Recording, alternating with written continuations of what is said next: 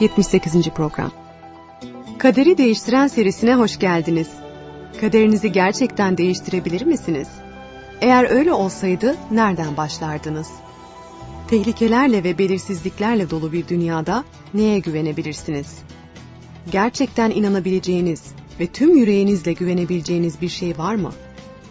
Bu ve benzeri soruların cevaplarını bulmak için şimdi birlikte Kaderi Değiştiren adlı bu programda bir yolculuğa çıkalım. En büyük korkularınızdan bazılarının kaynağının şüphe olduğunu öğrenmek sizi şaşırtır mıydı? Hepimiz birinin bizi sevdiğini, ölümden sonra ne olduğunu, gelecekte neler olacağını ve gerçekte kim olduğumuzu bilmek isteriz. Bu konular hakkında şüphemiz olduğundan hayatın en büyük sorularının yanıtlarını arıyoruz. Bu programımızda insani şüpheden kaynaklanan iç çekişmesine bakacağız ve Allah'ın zihinlerimizden tüm şüpheleri gidermek için mümkün olan her yolu kullandığını göreceğiz. O bizim kendisinin kim olduğu, neyi sevdiği ve neden nefret ettiği, insanlığa nasıl yardımcı olduğu ve gelecekte neler olacağı konusunda net bir görüşe sahip olmamızı ister. Allah'ın şüpheyi gidermekteki temel amacı, sevginin önündeki en büyük engel olan korkuyu gidermektir. Önceki programlarımızda onun korkuyu peygamberlik sözleriyle, doğa olaylarıyla, mucizelerle, melekler aracılığıyla hatta konuşarak giderdiğini görmüştük. Kutsal kitap anlatısını okumadan önce, ülkemizin kurucusunun yeni ülkenin yurttaşlarındaki şüpheleri nasıl gidermeye çalıştığını görelim. 1923 yılında Mustafa Kemal dünyanın yükünü omuzlarında taşıyordu.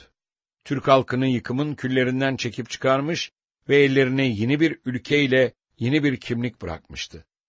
Bazılarına göre kavga sona ermiş ve iş tamamlanmıştı fakat Atatürk daha yeni başladığını biliyordu. Ona göre bu yeni cumhuriyetin ve en önemlisi onun halkının yalnızca barış, diplomasi, eğitim ve eşitlik temelli sağlam yönetim ilkeleriyle güvende olabileceği son derece belirgindi. Türk halkının tüm bunlardan emin olmasını istiyordu. Bu nedenle ülkeyi gezerek konuşmalar yaptı, mektuplar yazdı ve kişisel düşüncelerini günlüklere kaydetti.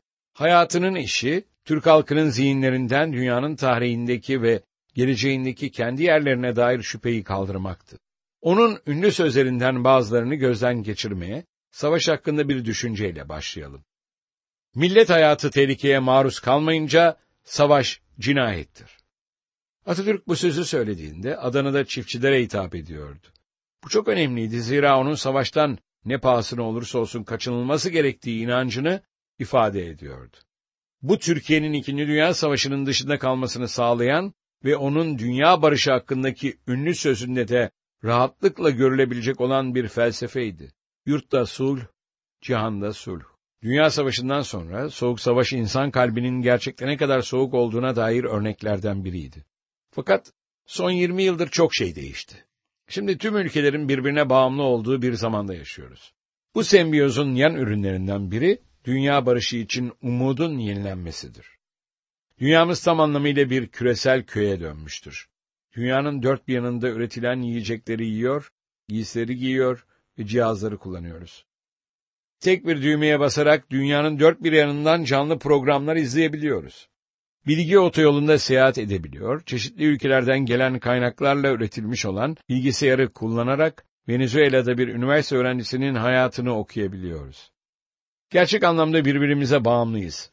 Atatürk, Türkiye'nin iç meseleleri barışçıl ve demokratik araçlarla çözmek için çalışması halinde, diğer ülkelerin de böyle yapmalarına yardımcı olabileceğine dair hiçbir şüphe bırakmadı.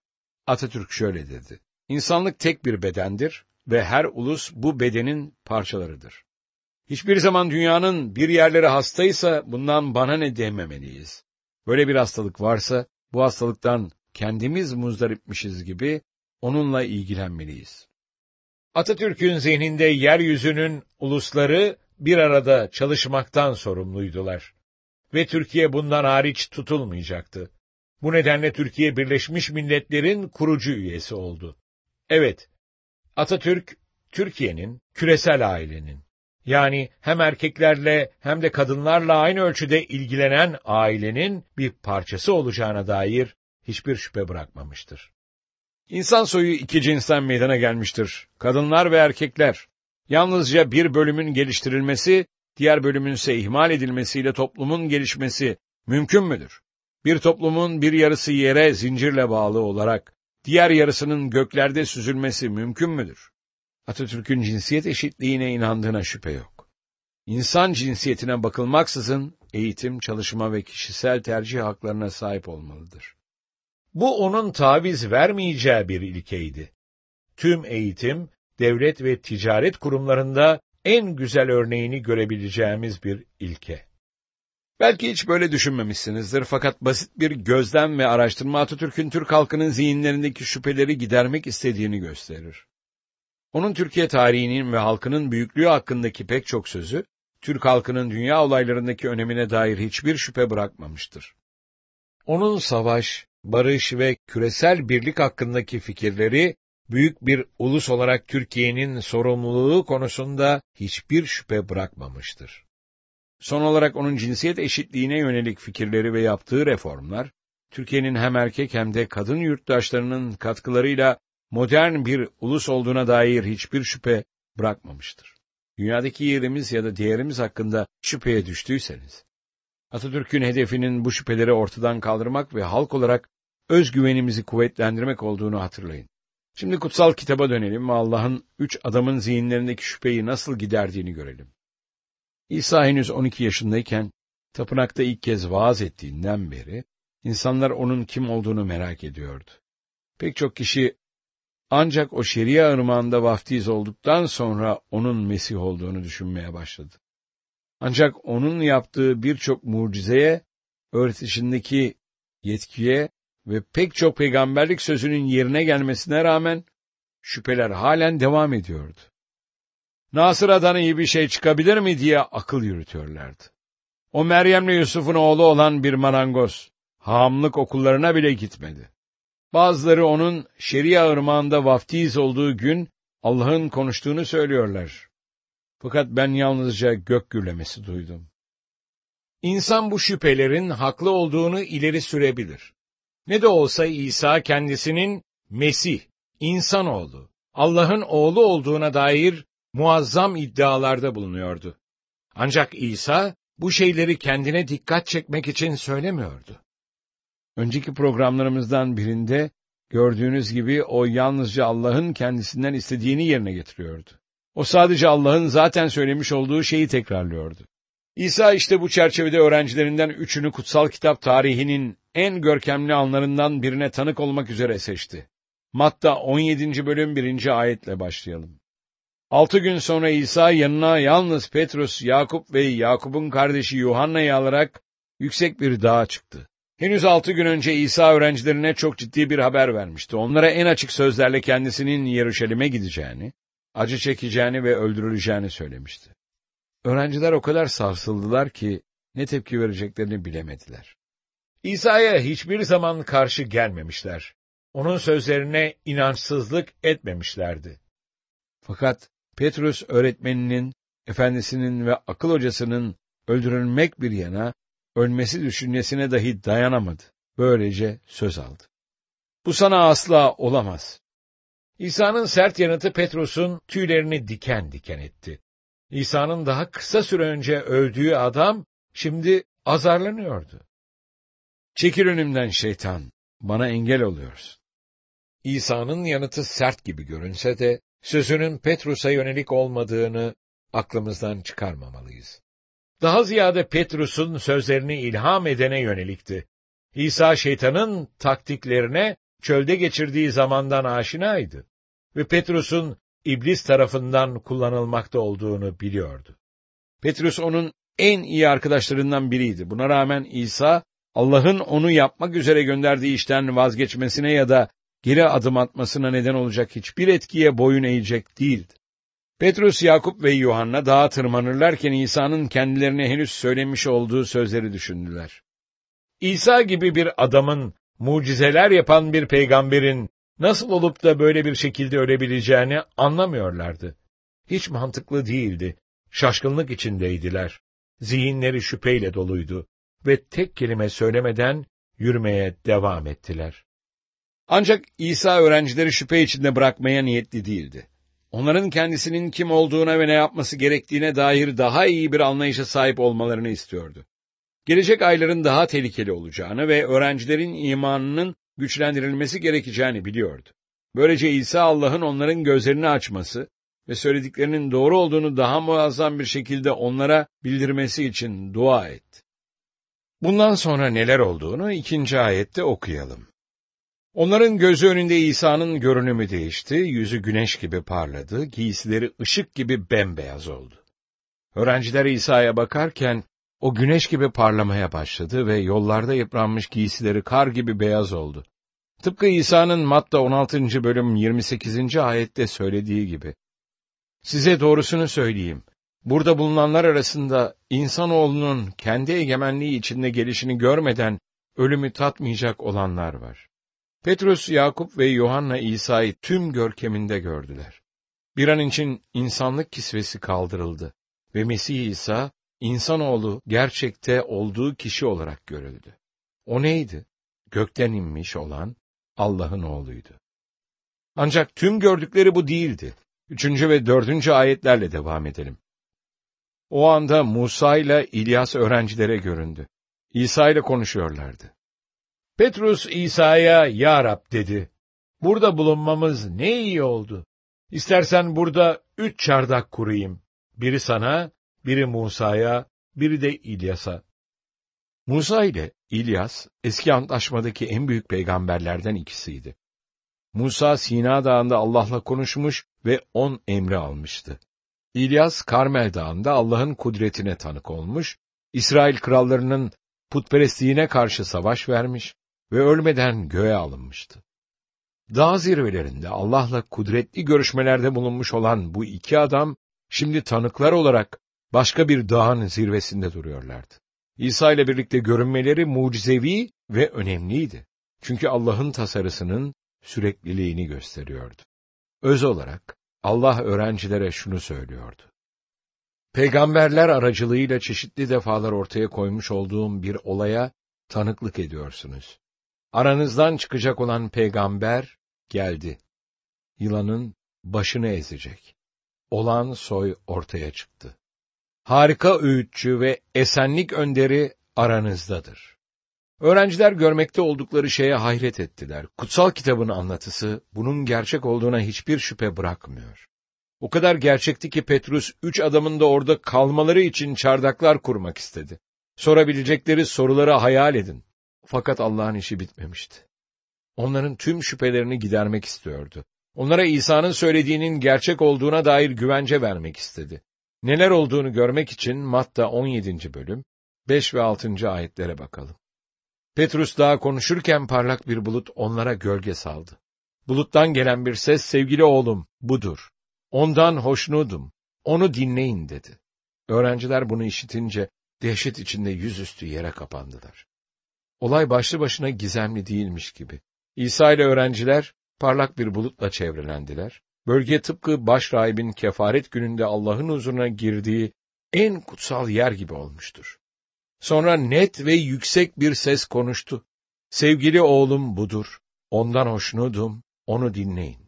Öğrenciler muhakkak Allah'ın huzurunda olduklarını biliyorlardı. Düşünmeye zamanları bile yoktu. Allah henüz bir sözcüğü söylemeyi bitirmeden, onun sesi onları dizlerinin üzerine çöktürmüştü. Siz olsanız farklı bir tepki verebilir miydiniz? Allah onu dinleyin dediğinde, İsa'nın söylemiş olduğu ve söyleyeceği her şeyi onaylıyordu. Öz olarak Allah şöyle diyordu: İsa'nın söylediklerinden hiç şüphe etmeyin. Onun sözleri gerçektir ve doğrudan benden kaynaklanmaktadır.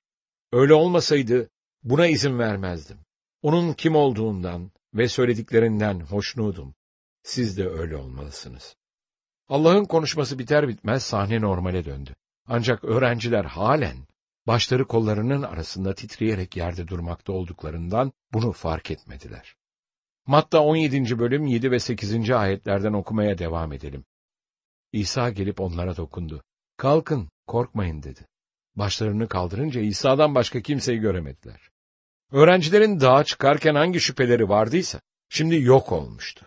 İsa'nın kim olduğunu ve kimin yetkisiyle konuştuğunu biliyorlardı. Ancak bir sürpriz daha vardı. 9'dan 13'e kadar olan ayetlerle bitirelim. Dağdan inerlerken İsa onlara, "İnsanoğlu ölümden dirilmeden, gördüklerinizi kimseye söylemeyin" diye buyurdu. Öğrencileri ona şunu sordular: "Peki, din bilginleri neden önce İlyas'ın gelmesi gerektiğini söylüyorlar?" İsa, "İlyas gerçekten gelecek ve her şeyi yeniden düzene koyacak" diye yanıtladı. "Size şunu söyleyeyim, İlyas zaten geldi ama onu tanımadılar. Ona yapmadıklarını bırakmadılar. Aynı şekilde insanoğlu da onların elinden acı çekecektir." O zaman öğrenciler İsa'nın kendilerine Vaftizci Yahya'dan söz ettiğini anladılar. İsa, onların tanık oldukları şeyi kimseye söylemelerini istemedi. Aralarında kalacak bir sırdı. Kesinlikle tüm bu şeylerin nasıl, neden veya ne zaman meydana geleceğini anlamıyorlardı. Fakat Allah'ın konuşmasını duyduktan sonra şüphe etmemeleri gerektiğini biliyorlardı. 26 Aralık 1944 tarihinde Hiro Onada adında bir Japon istihbarat subayı Filipinler'deki Lubang adasına gönderildi. Adaya yapılacak düşman saldırılarını engellemek için elinden geleni yapması emredilmişti.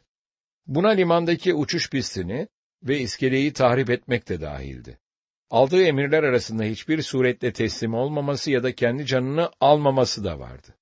28 Şubat 1945 tarihinde müttefik kuvvetler varınca adayı ele geçirdiler. Onada ve emrindeki diğer 3 asker haricinde herkes ya ölmüş ya da teslim olmuştu. Aldığı emirleri ölüm pahasına yerine getirmeye kararlı olan Onada, diğer askerlere dağlarda saklanmalarını emretti. 3 farklı sefer Onada ve adamlarının teslim olmaları için uçaktan broşürler atıldı ya da çeşitli yerlere bırakıldı. Ekim 1945 tarihinde ilk broşürü okudular. "Savaş 15 Ağustos'ta sona erdi. Dağlardan inin" yazıyordu. Fakat Onada ile adamları broşürlere inanmadılar ve bunun yalnızca müttefik propagandası olduğunu sandılar. İkinci broşür 1945 yılının sonunda atıldı. Bu sırada bir yıldan uzun bir süredir saklanmaktaydılar. Broşürü 14. Bölge Ordusu'nun komutanı General Tomoyuki Yamashita yazmış olmasına ve Onada ve adamlarına teslim olmalarını emretmesine rağmen Onada iyice inceledikten sonra bunun da bir kandırmaca olduğuna karar verdi. 7 yıl sonra Onada ormanda dağılmış bir halde mektuplar ve aile fotoğrafları buldu. Anlaşılan bunlar da uçaktan atılmışlardı. Teslim olarak eve dönmesi için ısrar ediyorlardı. Fakat ona da halen şüpheliydi. Kendisine hiçbir zaman teslim olmaması söylenmişti. Bu yüzden tüm bu broşürler sahte olmalıydı. Böylece kalmaya karar verdi. 1972 yılında ona da başlangıçtaki 4 askerden geriye kalan tek kişiydi. 2 yıl sonra Norio Suzuki adlı bir Japon, Onada ile temas kurdu. Dost olmalarına ve Suzuki'nin ondan eve dönmesini rica etmesine rağmen, Onada üstü bir subayın kendisine bizzat emretmedikçe adadan ayrılmayı reddetti. Suzuki, Onada ile karşılaştığının kanıtı olarak birlikte çekilen fotoğraflarıyla Japonya'ya geri döndü. Japonya hükümeti anlattığı öyküyü duyunca, artık kitapçılık yapmakta olan Onada'nın birlik komutanı binbaşı Taniguchi'yi buldu. 9 Mart 1974 tarihinde Lubang'a uçarak Onada ile buluştu ve 1944 yılında verilen vaadi yerine getirdi. Ne olursa olsun sizin için geri döneceğiz. Aldığı emirler şu şekildeydi. İmparatorluğun emrine uygun olarak 14. Bölge Ordusu tüm muharebe faaliyetlerine son vermiştir. A 2003 sayılı askeri karargah emrine göre Genelkurmay Karargahı, özel timinin tüm askeri görevlerine son verilmiştir. Özel timin emri altındaki birimler ve bireyler askeri faaliyetlerine ve operasyonlarına derhal son verecekler ve en yakındaki amirin emrine gireceklerdir. Subay bulunamazsa, Amerikan ya da Filipin askeri kuvvetleriyle iletişim kurarak onların talimatlarını yerine getireceklerdir. Böylece ona da hiçbir zaman teslim olmadan görevden alındı. Kılıcını halen çalışır durumdaki Arasika tip 99 tüfeğini, 500 mermilik cephanesini, birkaç el bombasını ve 1944 yılında annesinin kendini koruması için verdiği hançeri teslim etti. Savaşın bittiğinden şüphe ettiği için yaklaşık 30 yıl dağlarda saklandı. Tüm broşürleri okumuş, müttefik kuvvetleri görmüş ve tüm söylentileri duymuştu. Ve buna rağmen şüphesi devam etti. savaşın sona ermiş olduğuna kendi komutanından emir aldığı zaman nihayet inandı. Okuyucu, siz de bir emir aldınız. Allah tıpkı öğrencilere İsa'yı dinlemelerini söylediği gibi, size de dinlemenizi söylüyor. Ama sizin bir seçeneğiniz var. Tüm belirtilerin, tanıkların ve kutsal yazıların İsa'nın kimliğine ilişkin gerçeği ilan etmelerine rağmen şüphe etmeye devam mı edeceksiniz? Yoksa Allah'ın kargaşa ormanından çıkmanız, İsa'yı dinlemeniz ve onun sözlerine itaat etmeniz ve hayatınızın tüm günlerinde onu izlemeniz emrine itaat mi edeceksiniz? Şüphenin sizi ele geçirmesine izin vermeyin. Kaderinizin kontrolünü elinize alın ve değişin.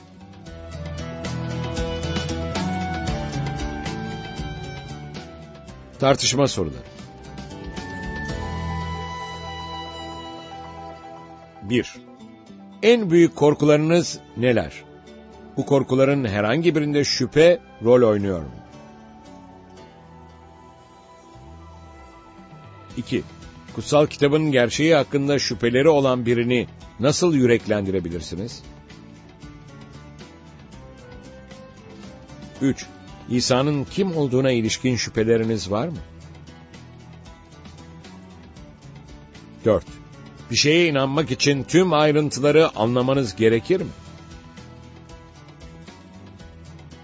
5. Şüphe anlarında imanın rolü nedir?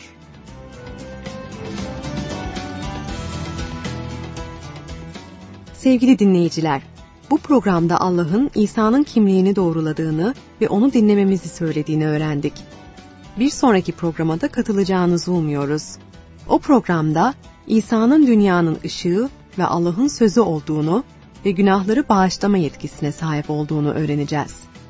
Kaderi değiştiren deneyimine internet üzerinden katılmak isterseniz www.kaderideistiren.com adresini ziyaret ederek bizlere ulaşabilirsiniz. Tekrar buluşuncaya dek Rabbin kutsal yazılardaki bu vaadiyle huzurlarınızdan ayrılıyoruz. Çünkü sizin için düşündüğüm tasarıları biliyorum, diyor Rab.